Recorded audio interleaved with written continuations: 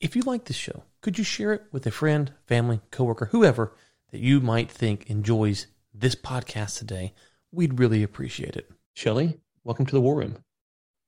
Thanks, Ryan, for having me on. Okay, so the book's titled Beautiful Ashes. Now, that seems to be almost a contradictory statement. How did you come up with such a title like that? Well, it's based on a scripture out of Isaiah around rising from the ashes kind of thing. And it was a play on words because of the context of my story.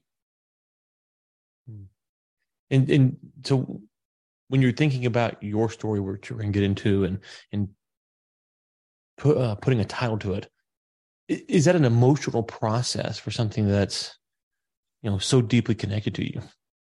Oh, yeah.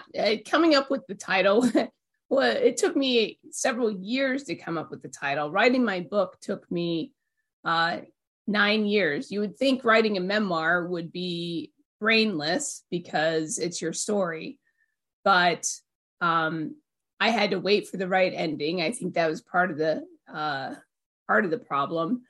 And I'm an engineer, so I needed help, a lot of help with the writing. I actually had a friend of mine that is the ghostwriter on it, but so we would collaborate and go back and forth, and I would give her the details. She would wordsmith it, so to speak, and then I would come back with my input, and we went back and forth. But it's a long story why it took 9 years, but it took 9 years. She moved to Thailand for 3 years. And so it was a work of love. I did this for the sole purpose to help others find hope in adversity. That's my purpose in writing my book. It wasn't something that I ever really wanted to do, but I was encouraged to do it. Every single time I tell my story, people say, well, this needs to be a movie. So that's how we got to where we are today. Walk me through the year of 1985. Wow. Okay. Well, that's where the book starts out, but that's not where the story starts.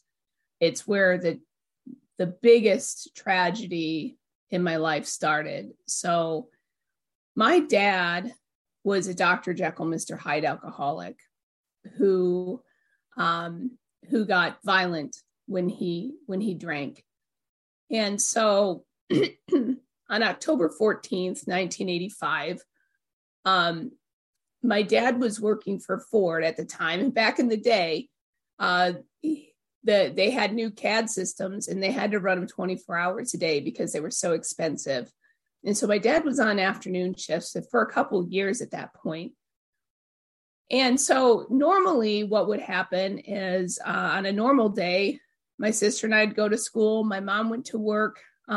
She worked for an insurance agency. And I would come home, especially in the fall. My sister and I were 3 sport athletes. So I would come home from school on the bus because I was on the junior varsity basketball team and my sister was on this varsity team, and she would stay after because varsity practice was first. And then I would go back and my practice was after. Well, normally by the time that I would get home off the bus, my dad would just about be leaving for work. He normally would have put something in the oven for dinner, and that's how the day would go. And so this day, my grandmother was out of town, and so my sister had driven her car to school, and she had a different class the first 2 periods of the day, and her and a couple girls, instead of taking the bus to their class, drove back to the school, and they stopped at a party store, and the 2 girls that were with her stole some beer because, seniors in high school can't buy beer. And so they got arrested that day. And I was at school, hearing the rumor mill saying so-and-so and so-and-so and so-and-so got arrested. I'm like, oh crap, Lisa, what did you do? So my dad had to pick my sister up from the police station and bail her out. They were all seniors that did this. And so the police were threatening to press charges and all this. So it was a super big deal. Well, in my house, that kind of stuff puts you on high alert because now there's a reason for volatility to happen. So, when you grow up in domestic violence, you know these things. So I never saw my sister once she came back to school after lunch. I took the bus home, and when I got home, instead of my dad being ready to leave for work, he was drunk in the kitchen in his bathrobe making meatloaf. And I knew, so again, my antenna's going up.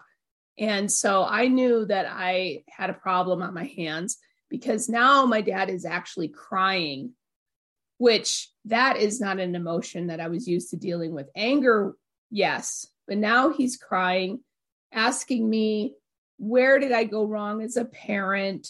Blah, blah, blah, blah, blah. And I'm just looking for a way to escape the situation. So I retreat to my room and I call my mom a little bit after that to arrange the driving situation for carpools. And my friend was supposed to come pick me up, and then my mom was going to pick me up after. Well, unfortunately for me, I made that phone call, and my mother asked if my dad had left for work yet. And so I said no. And she decided that she wanted to talk to him. So they started talking on the phone. And, this is back in the rotary dial days. So I hung up, which I regret.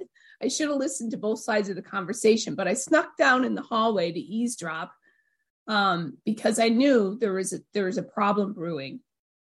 So my dad ends up telling my mom what happened with my sister during the day. And as any mother on the planet would be, upset that their teenager got arrested for doing this. And so now this was where things were weird, because instead of my dad being super angry with my sister for what happened, he was being compassionate and understanding because he felt like the threats that the police did and the scare that they had was enough punishment for my sister.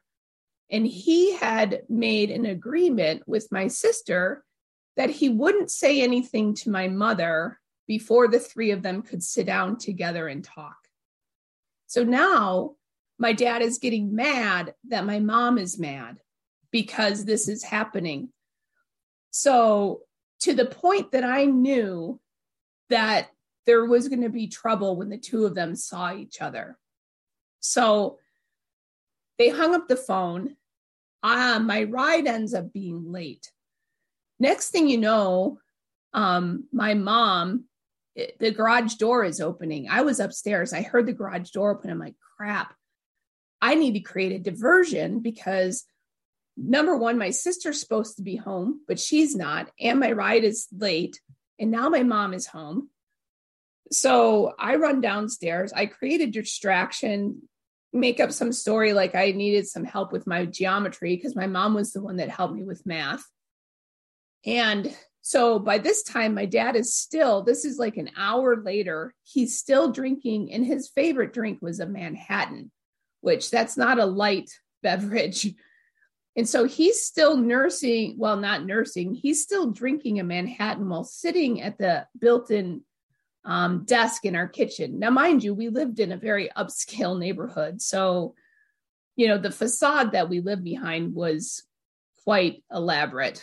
And, people thought that we were the Cleavers, but no one knew.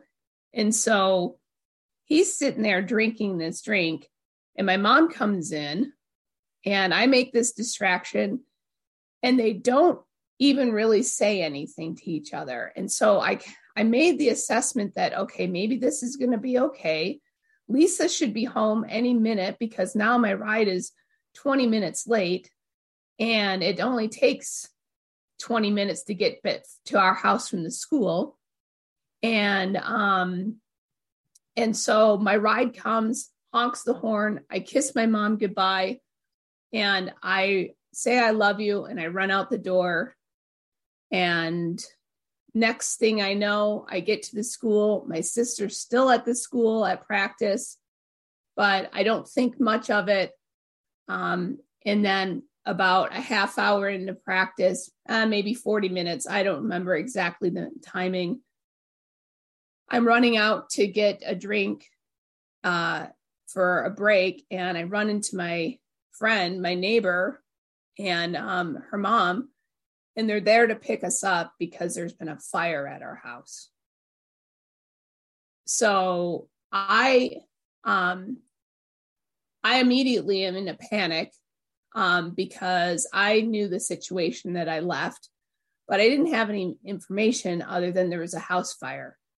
So I grab my sister, we get into the neighbor's car, and I start asking questions.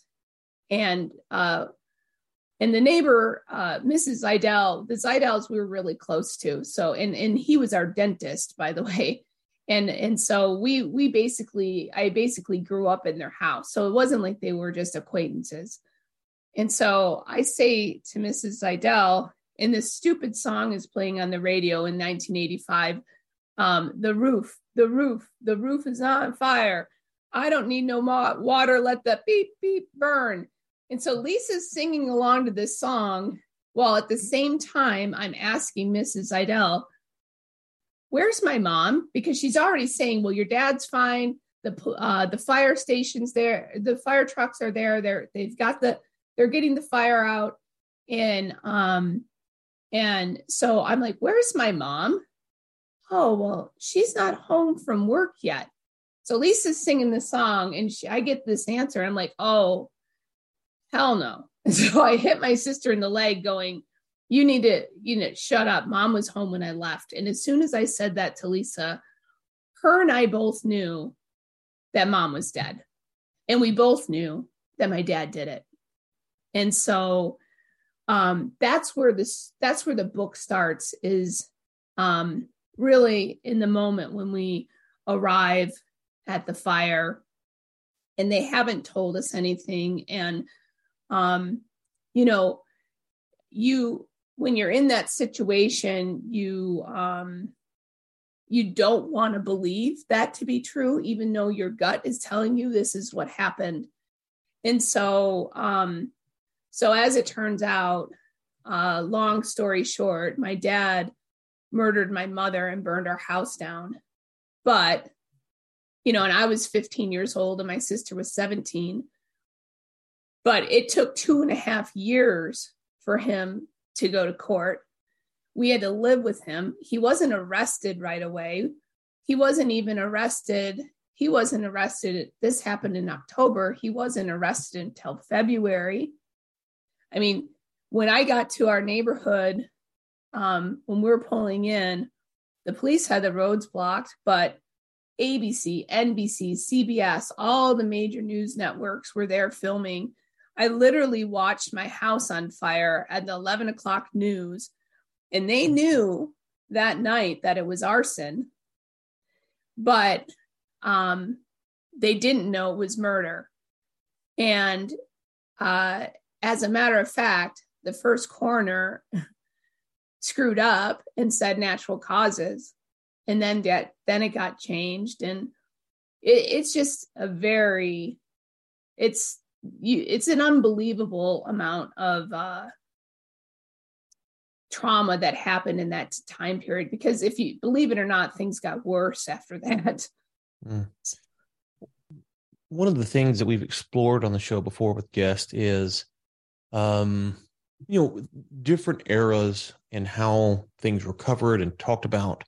We've talked about maybe the Me Too movement and how that's shifted conversations. And so walk me back to I was telling you offline in 1985. So I was born in July of 1985. So obviously this year is, from my memory banks, doesn't exist. So what was it like, and what were the available options to a 15 and 17-year-old as far as, hey, dad's an alcoholic, there's some abusing, there's abuse going on in the home. Was that something that was talked about at school or on TV or in the news, or was it something that you kind of had to keep hushed? I mean, because thinking about that, even today as society, we struggle with how to have those conversations. And so I'm guessing in 85, it was obviously there was the reality that's tough to deal with, but then the available options, were there any available options at that time? Oh, absolutely not. I mean, they're going to say that there was, but just to blow your mind, CPS never even talked to me. Wow. I was put on the stand to be the star witness for the prosecution to prove premeditated murder. And I had to go home with my father that night. Hold on.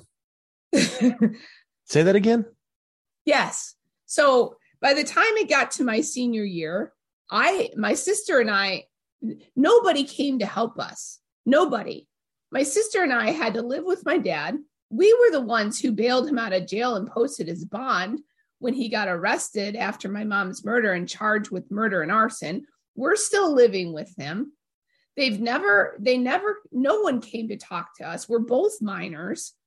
Then by my senior year of high school, I couldn't take it anymore. I'm reading about my life in the newspaper and learning the same crap that everyone else is.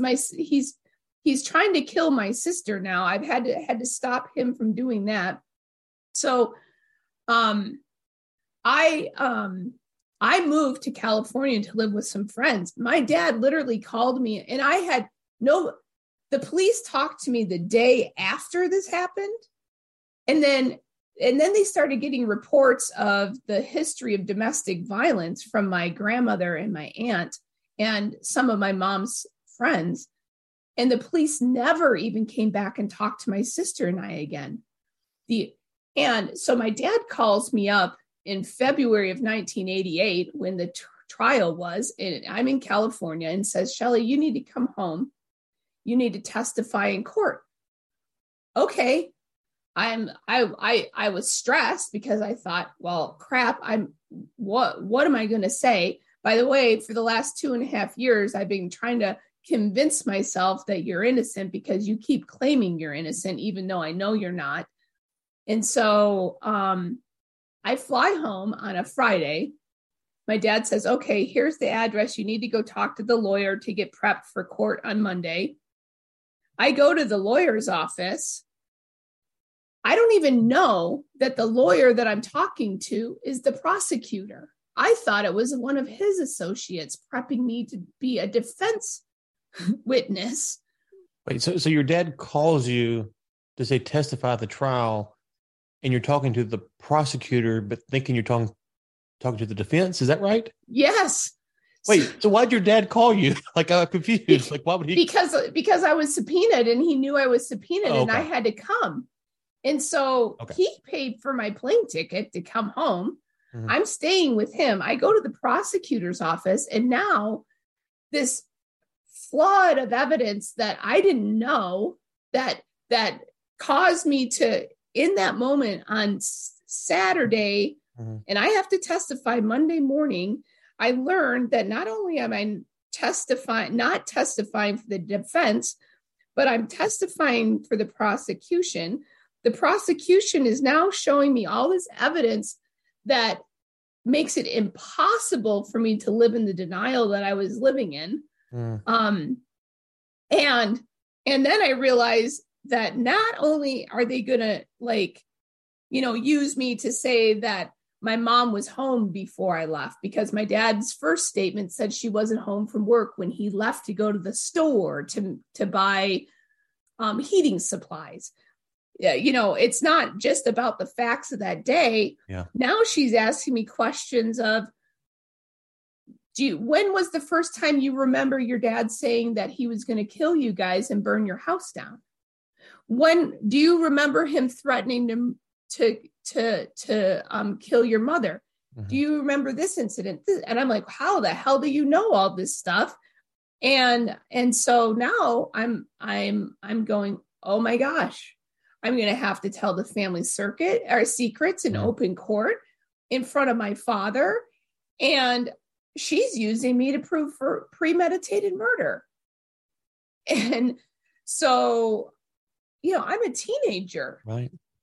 And so so that night I'm like trying to figure out, do I just play stupid? And then I'm like, no, I can't play stupid because that's not honoring my mother. And, I've already lost my mother, my home, all my worldly possessions. And even though I hated what my dad did and I knew that he did it, I still loved my father. Yeah. Let me hop in here. I hate to hop in, but I think there's something that's interesting here to get your perspective on.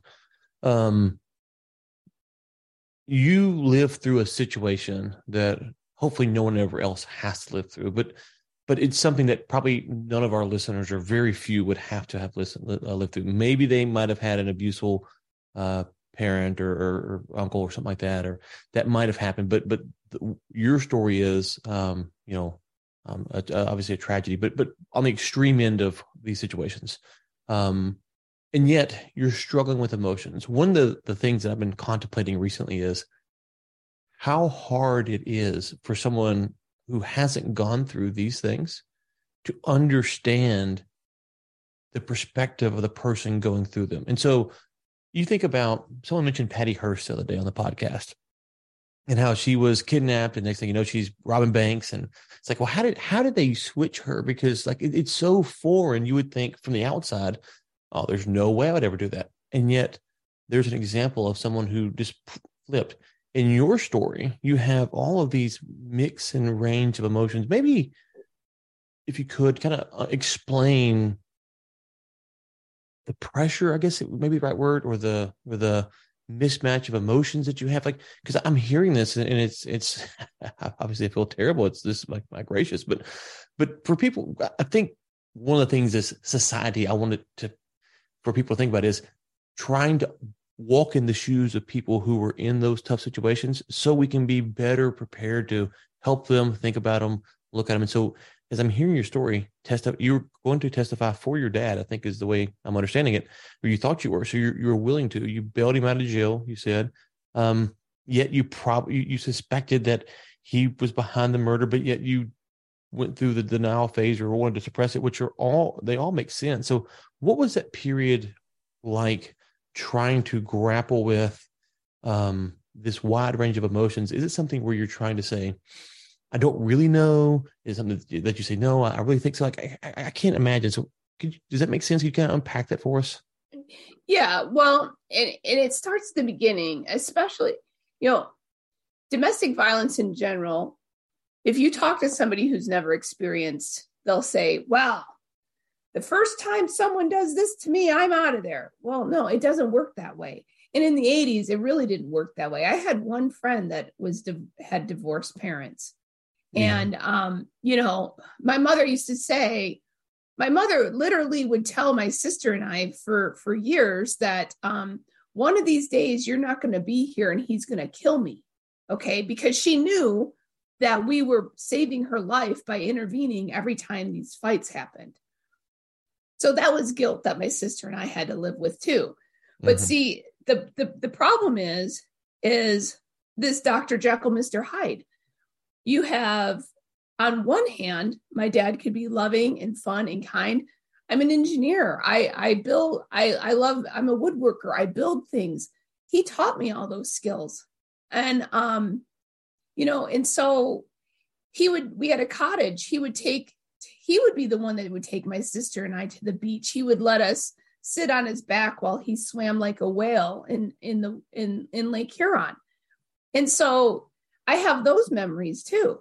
So there's a lot of conflict, and it's very, very difficult. And then when you're born into it, you don't know any different. You assume for years, you assume that everybody else's life is the same way. And so it's your normal. And so you develop the love for your parent the same way, even though there's broken pieces of it. And so, when I was put in that position to have to testify for the prosecution, I was really upset. And because I didn't know what to do. I didn't know what I should do. I was very conflicted, and I was just presented undeniable proof that he had done this, because I had some deniable, because I didn't have enough information before. It was just my gut and my Wrong history. Belief. Yeah. And so, it's what I've learned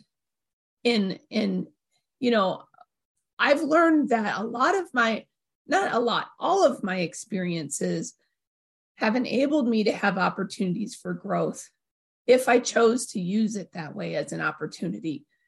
And so my first instinct now is I try not to judge anybody's situation, because you don't know. You do not know all the facts. And I try to assume that everybody is doing their best.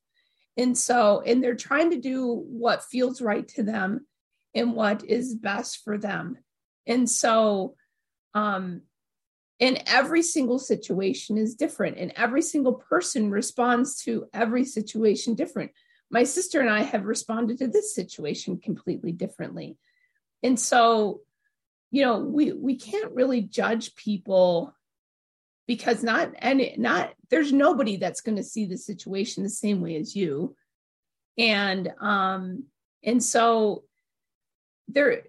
when you have trauma like this, there's so many tales to it that you don't know, because the history is there. I mean, yeah, people are reading, well, this guy murdered his wife and burned his house down, but are they reading that, when we went to Disneyland and I had leg cramps, he spent 2 hours rubbing my legs in the bathtub because my legs were hurting. So it's complicated. And that's, it's one of the things that I struggle with stories like this, because you don't want to, I don't have nothing against the true crime genre per se, but I don't want to make it only this happened and then they got the bad guy, because there's so much more depth to these stories. They're more complex, right? As you're saying, that there's layers to these stories that are just stunning on some level, and then contradictory on the other, and deep. There's a deepness to these stories that make them hard to tell. So as you're reflecting back and you're writing a book and you're talking about this story, how do you try to strike that balance of getting the full circle of the depth of your story? Right. Well, and my book is long because I have a lot of adversity experiences. I fit in with the Me Too movement too. I mean, that was happening to me at the same time. In the year that I turned 15, in July, we went to England on a family vacation, and I ended up getting raped by a guy I met in a pub there that I didn't even tell anybody until I was 45 years old, had 20 years of trauma therapy. I was married, my best friend, nobody. I told nobody until I was in the process of writing the book. And my best friend, Julie, who's basically my sister, because her family's adopted me, is looking at me going, Shelley, what happened in England? Because she saw a look on my face. And that's when I first told.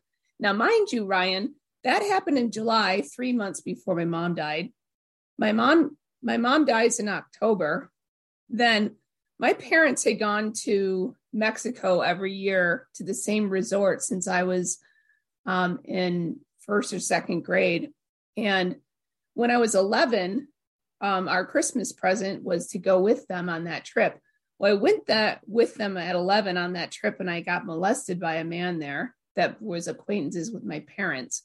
Well, now come to find out, after my mom's murder, my dad had bought tickets for us to go to Mexico in February that year. Well, right before we were supposed to leave on that trip, my dad got arrested and couldn't go. So he sends me and my sister with my older cousins. Well, guess who's there?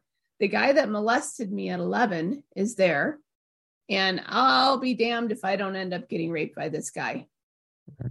So when you're in domestic violence, you're trained to not speak up. You don't say anything. And then you become like you have a target on your back for abuse. So because you don't know how to stand up for yourself, you're robbed of your voice, and perpetrators know these things. And so when you find people that have like huge traumatic events in their life, you're going to find that they have many traumatic events in their life because they're set up for failure from the beginning. And so, I take 12 hours. If you got the audiobook, it takes you 12 hours to go through here, because you have to kind of paint the picture so you can see the good, the bad, and the ugly, and how complicated the whole situation really is. I want to go back to the trial for a second, because you mentioned testifying. And I don't know, this is more of just a legal question. I'm curious about, you said they subpoenaed you.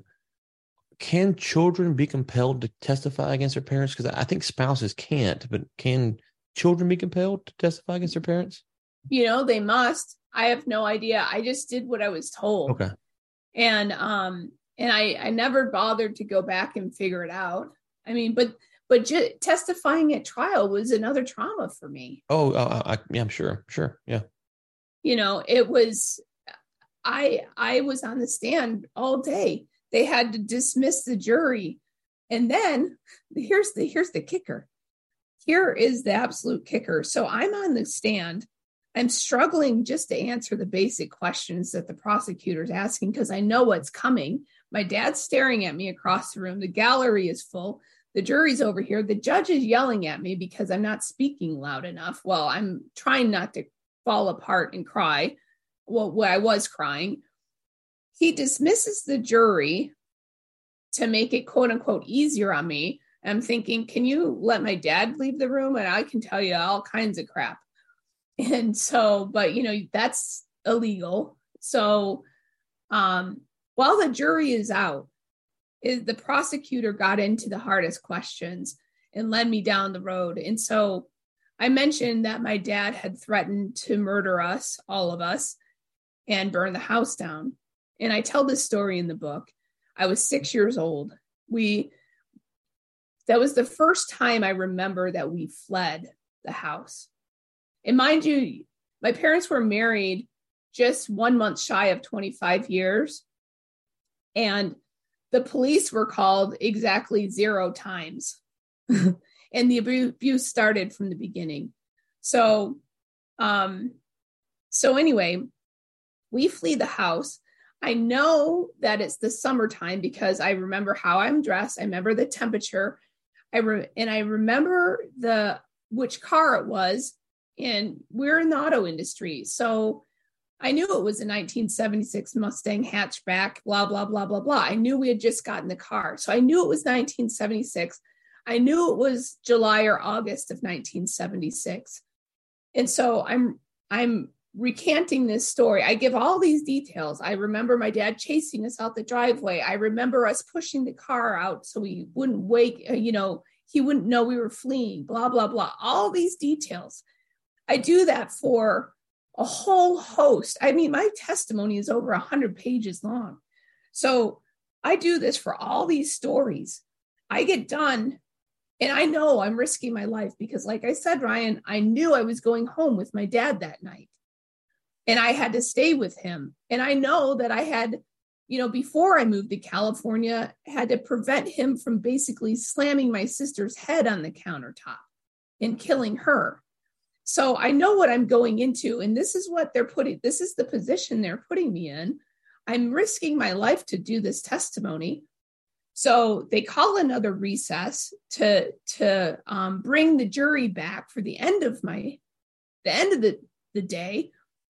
And I didn't even know this until I was writing the book, and I went back to the courthouse to get some of the transcripts, that because I couldn't remember that it was July 27th or July 13th or August 2nd, I only could remember it was the summer of 1976 or whatever other story I told them with the context.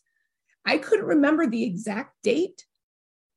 The judge threw out all my testimony. All of it. And all of it. And my dad didn't get convicted of first-degree murder. He got convicted of second because of it. So tell me that that's not right. Can you tell me the last time you fought with your wife, what the date was? Oh, wait a minute. No, I'm going to tell me, let's see, 1976. I was 15 at the time. So I was 17 when I made it. So 11 years ago, can you tell me the exact date from 11 years ago when you had an argument? That's unbelievable. It's I mean, it's so because the testimony was thrown out, he got, you said, second degree instead of first? Yeah. And was there a difference in penalty? What was the difference? Yeah. He ended up getting sentenced to 13 years instead of life, and 7 years for the arson to be served concurrently. So he would have been up for parole, because my dad was was he 56? He was 56 when the trial happened. So he would have been up for parole in less than 10 years. Wow. Did you ever get to talk to any of the jurors after the trial?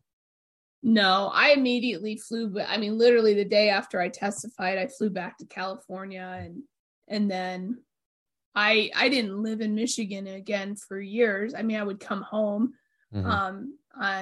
during the summers and holidays. I didn't have a home to come to, but I would come to Michigan and I would stay with my aunt or friends or whatever.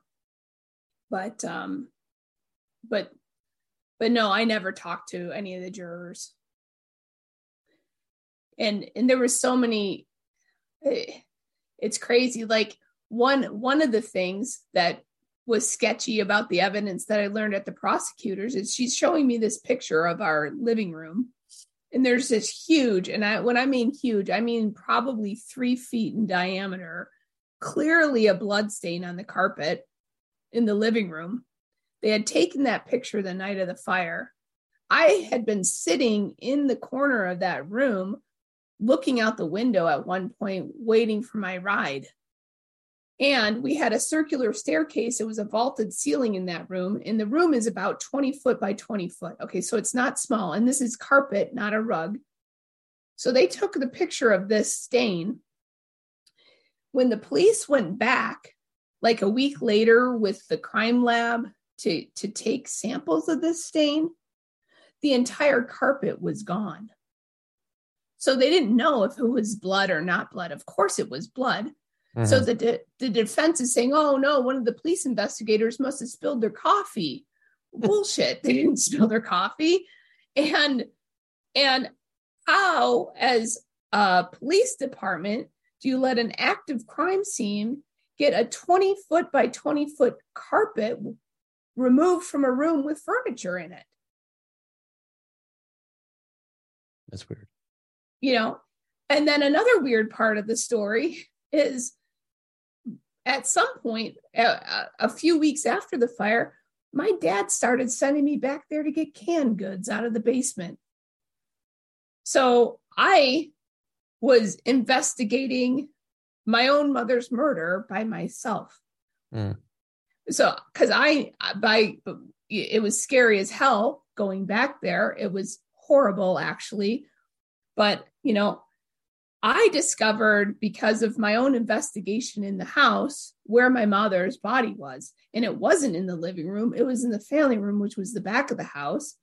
So he stabbed her in the living room, carried her to the back of the house, doused her with gasoline, and set the house on fire. So it's just, I'm telling you, there's so many tales of the story. You mentioned you spoke to your dad before you went on the witness stand. He called you to let you know you're subpoenaed, bought the plane ticket. When did you speak to him again? Well, I went home with him that night.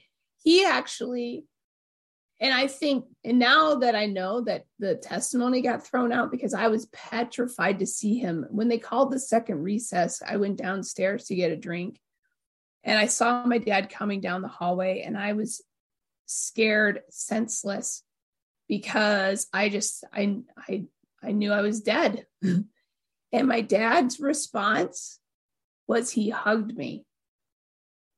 And he said, well, you just got to say what you got to say. Probably the best parenting moment of his entire life. And so I went home with him that night. And then the next day I flew back to California. And then a couple weeks later, his trial was over. I flew home for sentencing. I visited my dad regularly. Every time I came home, for a couple years, I would visit him. And then finally, it just got to the point that he was a narcissist. Most domestic violent perpetrators are narcissists. And so I couldn't take his mental manipulation, even from 2,000 miles away when I was in college. And my therapist that I started finally talking to when I was a freshman in college said, for your own sanity, you gotta stop talking to him, at least until you get through some healing. And so I didn't but before that, I went to, when he first went to prison, he was in Jackson, which isn't that far from Detroit, maybe an hour west from where I was living. But then after that, he got moved to Muskegon, which is way on the other side of the state. It's like a 3.5 hour drive. I would come home, borrow a car, drive 3.5 hours, go through the humiliation of being frisked and everything else, and waiting and to see him, visit him for an hour, and drive 3.5 hours back. I was the only one at BYU getting letters from prison, getting collect phone calls from a prisoner. So yeah, I still loved my dad, and I still love my dad. I've forgiven him. I hate what he did. But, he was an alcoholic for a reason. And, you have to, my grandfather, his father was an abusive alcoholic. Well, his father was also an orphan because his mom died in childbirth, and his dad was an alcoholic and died and when he was 5 years old. He was a World War I vet. My dad was a Korean War vet. They both had PTSD. So it goes back to, I don't have enough information to assess where the accountability begins. So it's not my job to judge him. It's my job to forgive him and let God judge him. And people have mixed feelings about forgiveness. I learned that forgiveness isn't for them. They don't know that you've forgiven them or not. It's for you. So you can let go of the anger, the hate, the desire for revenge, whatever it is, so you can get rid of the negativity. That's why forgiveness is powerful. What was the last conversation you had with your dad like? Well, it kind of happened weird, because what happened is it was the summer after my freshman year of college. He was calling me collect, because that's how he could call me. And I came home from work one afternoon, and in the way that our contracts would work for housing, I went to BYU, and so you would get you could sign a contract for for fall and winter term with one apartment complex, but then during spring and summer term, you could have a different contract. So I already had signed a contract for this certain place to live in the fall. So during the summer, I was living at this condo, and I came home, and it was the end of July, beginning of August. And the guy had sold the condo, and we needed to be out in a week. Well, I was working, I was taking classes, and I had to pack up all my crap and be out in a week. And I mean, he put us up in another place. But again, this was back in the day where it's landline. So if you move, you have a different phone number. So I didn't have a chance to communicate with my dad to let him know that this was happening. My sister still was talking to him. My sister and I had gotten our own attorney, because, like I said, the first death certificate said natural causes. Well, my dad got the proceeds of the life insurance policy. And my parents were well off. My sister and I had $40,000 in the bank each for college that was mostly given to us by our grandparents, which my dad's took to. My dad went to prison. We had 4 houses and 6 cars, all paid for. So, but he had taken my college money. He had taken my sister's college money to buy the last one. And there was hundreds of thousands of dollars missing. And my sister and I had gotten our own attorney to try to sue the insurance company, because they settled with my dad when he's the murderer. So they should have been settling with us. And so my dad was pissed that we had gotten this attorney, and he got into this fight with my sister on the phone and hung up on her. And this was in August of 89. Yeah, 89. And before my dad went to prison, he had retired with a full pension from Ford Motor Company. So he had an income too. And here he has 2 teenage daughters that are homeless, and he doesn't give a shit. So he hangs up on my sister, and he's all mad. And I'm just like, okay, I didn't think much of it. I move into my apartment in September. You know, you're busy getting started. So the end of September, I write my dad a letter. I say, here's my new phone number. Here's my new address. Here are my classes, blah, blah, blah. Normal kind of touch base point. Well, I don't hear back from him. I don't hear back from him.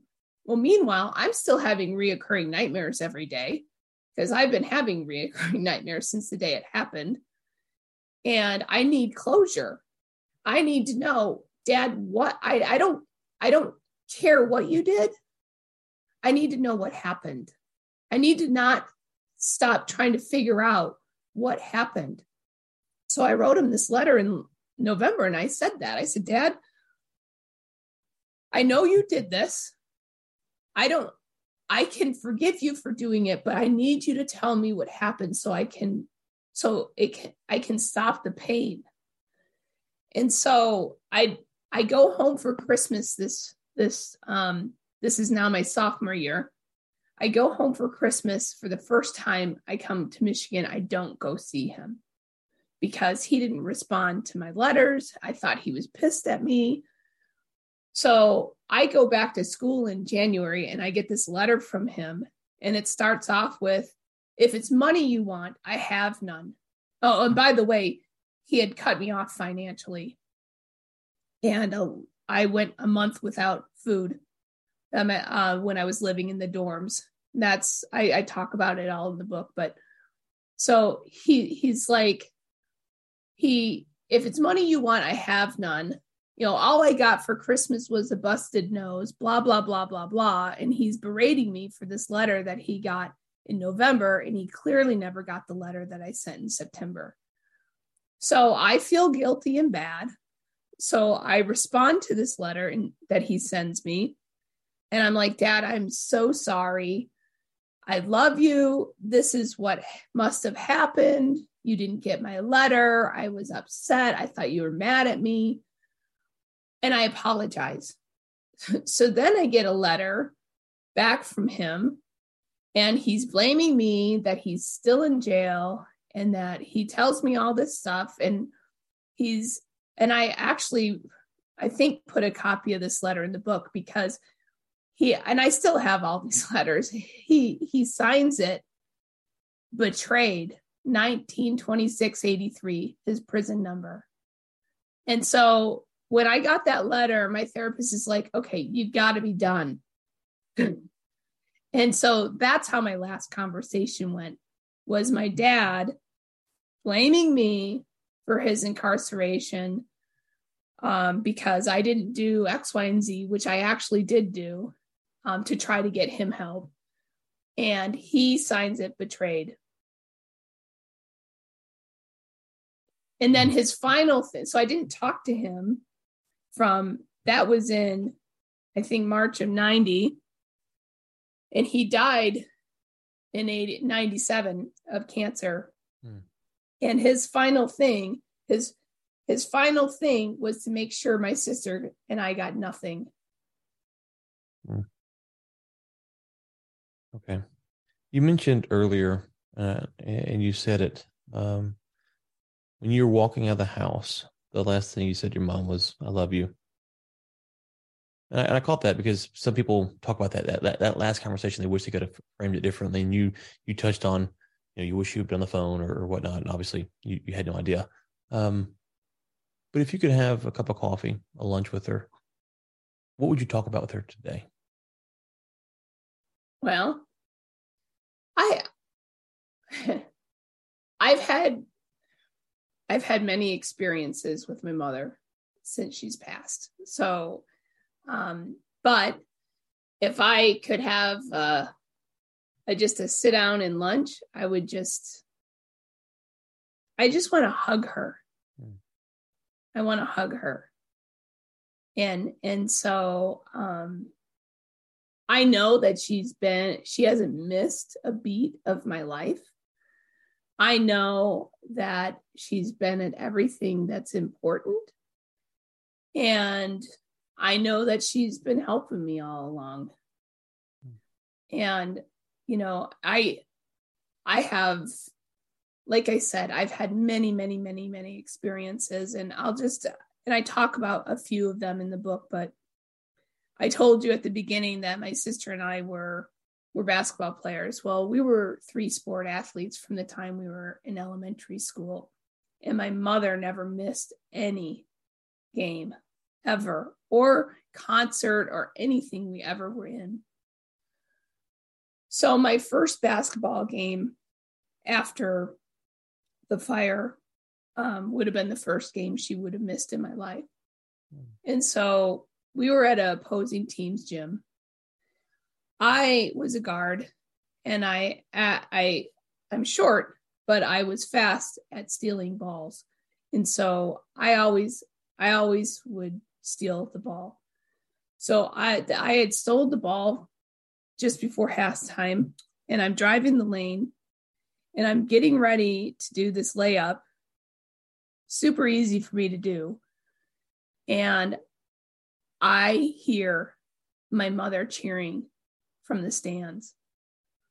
And I looked and I saw her and I felt her. And I bricked the shot. And then I hear this, Shelly, I hear my mother's voice. And I just saw her with my own eyes, and I'm feeling her presence. And I hear her voice say to me, Shelly, I love you, and everything's going to be okay. And so within a couple months of this hell on earth, she came to me 3 times with that message. And I talk about those experiences in the book. And then I've had subsequent experiences. She's actually the one who asked me to write this book. And I wasn't going to start the podcast by saying that because I wanted to give context. But so I have had a blessing and a privilege that most people don't when it comes to the passing of a loved one. Okay. We spent an hour, and I feel like I've just scratched the surface. So we gotta go get the book, deep dive into this thing. We're gonna link to the book in the show notes, of course. The website is beautifulashesmemoir.com. We'll link to that in the show notes. Anywhere else you want us to send people to who want to find out more about your story beyond the book and the website? Well, the website has, a bunch of other podcasts that I'm on. It has links to go buy the book if you want to buy the book. And I have some blog posts on there that I put out for lessons learned. And if people want to follow me on social media, I've been out of the habit because my life has kind of been crazy the last 4 or 5 months. But I post 3 times a week.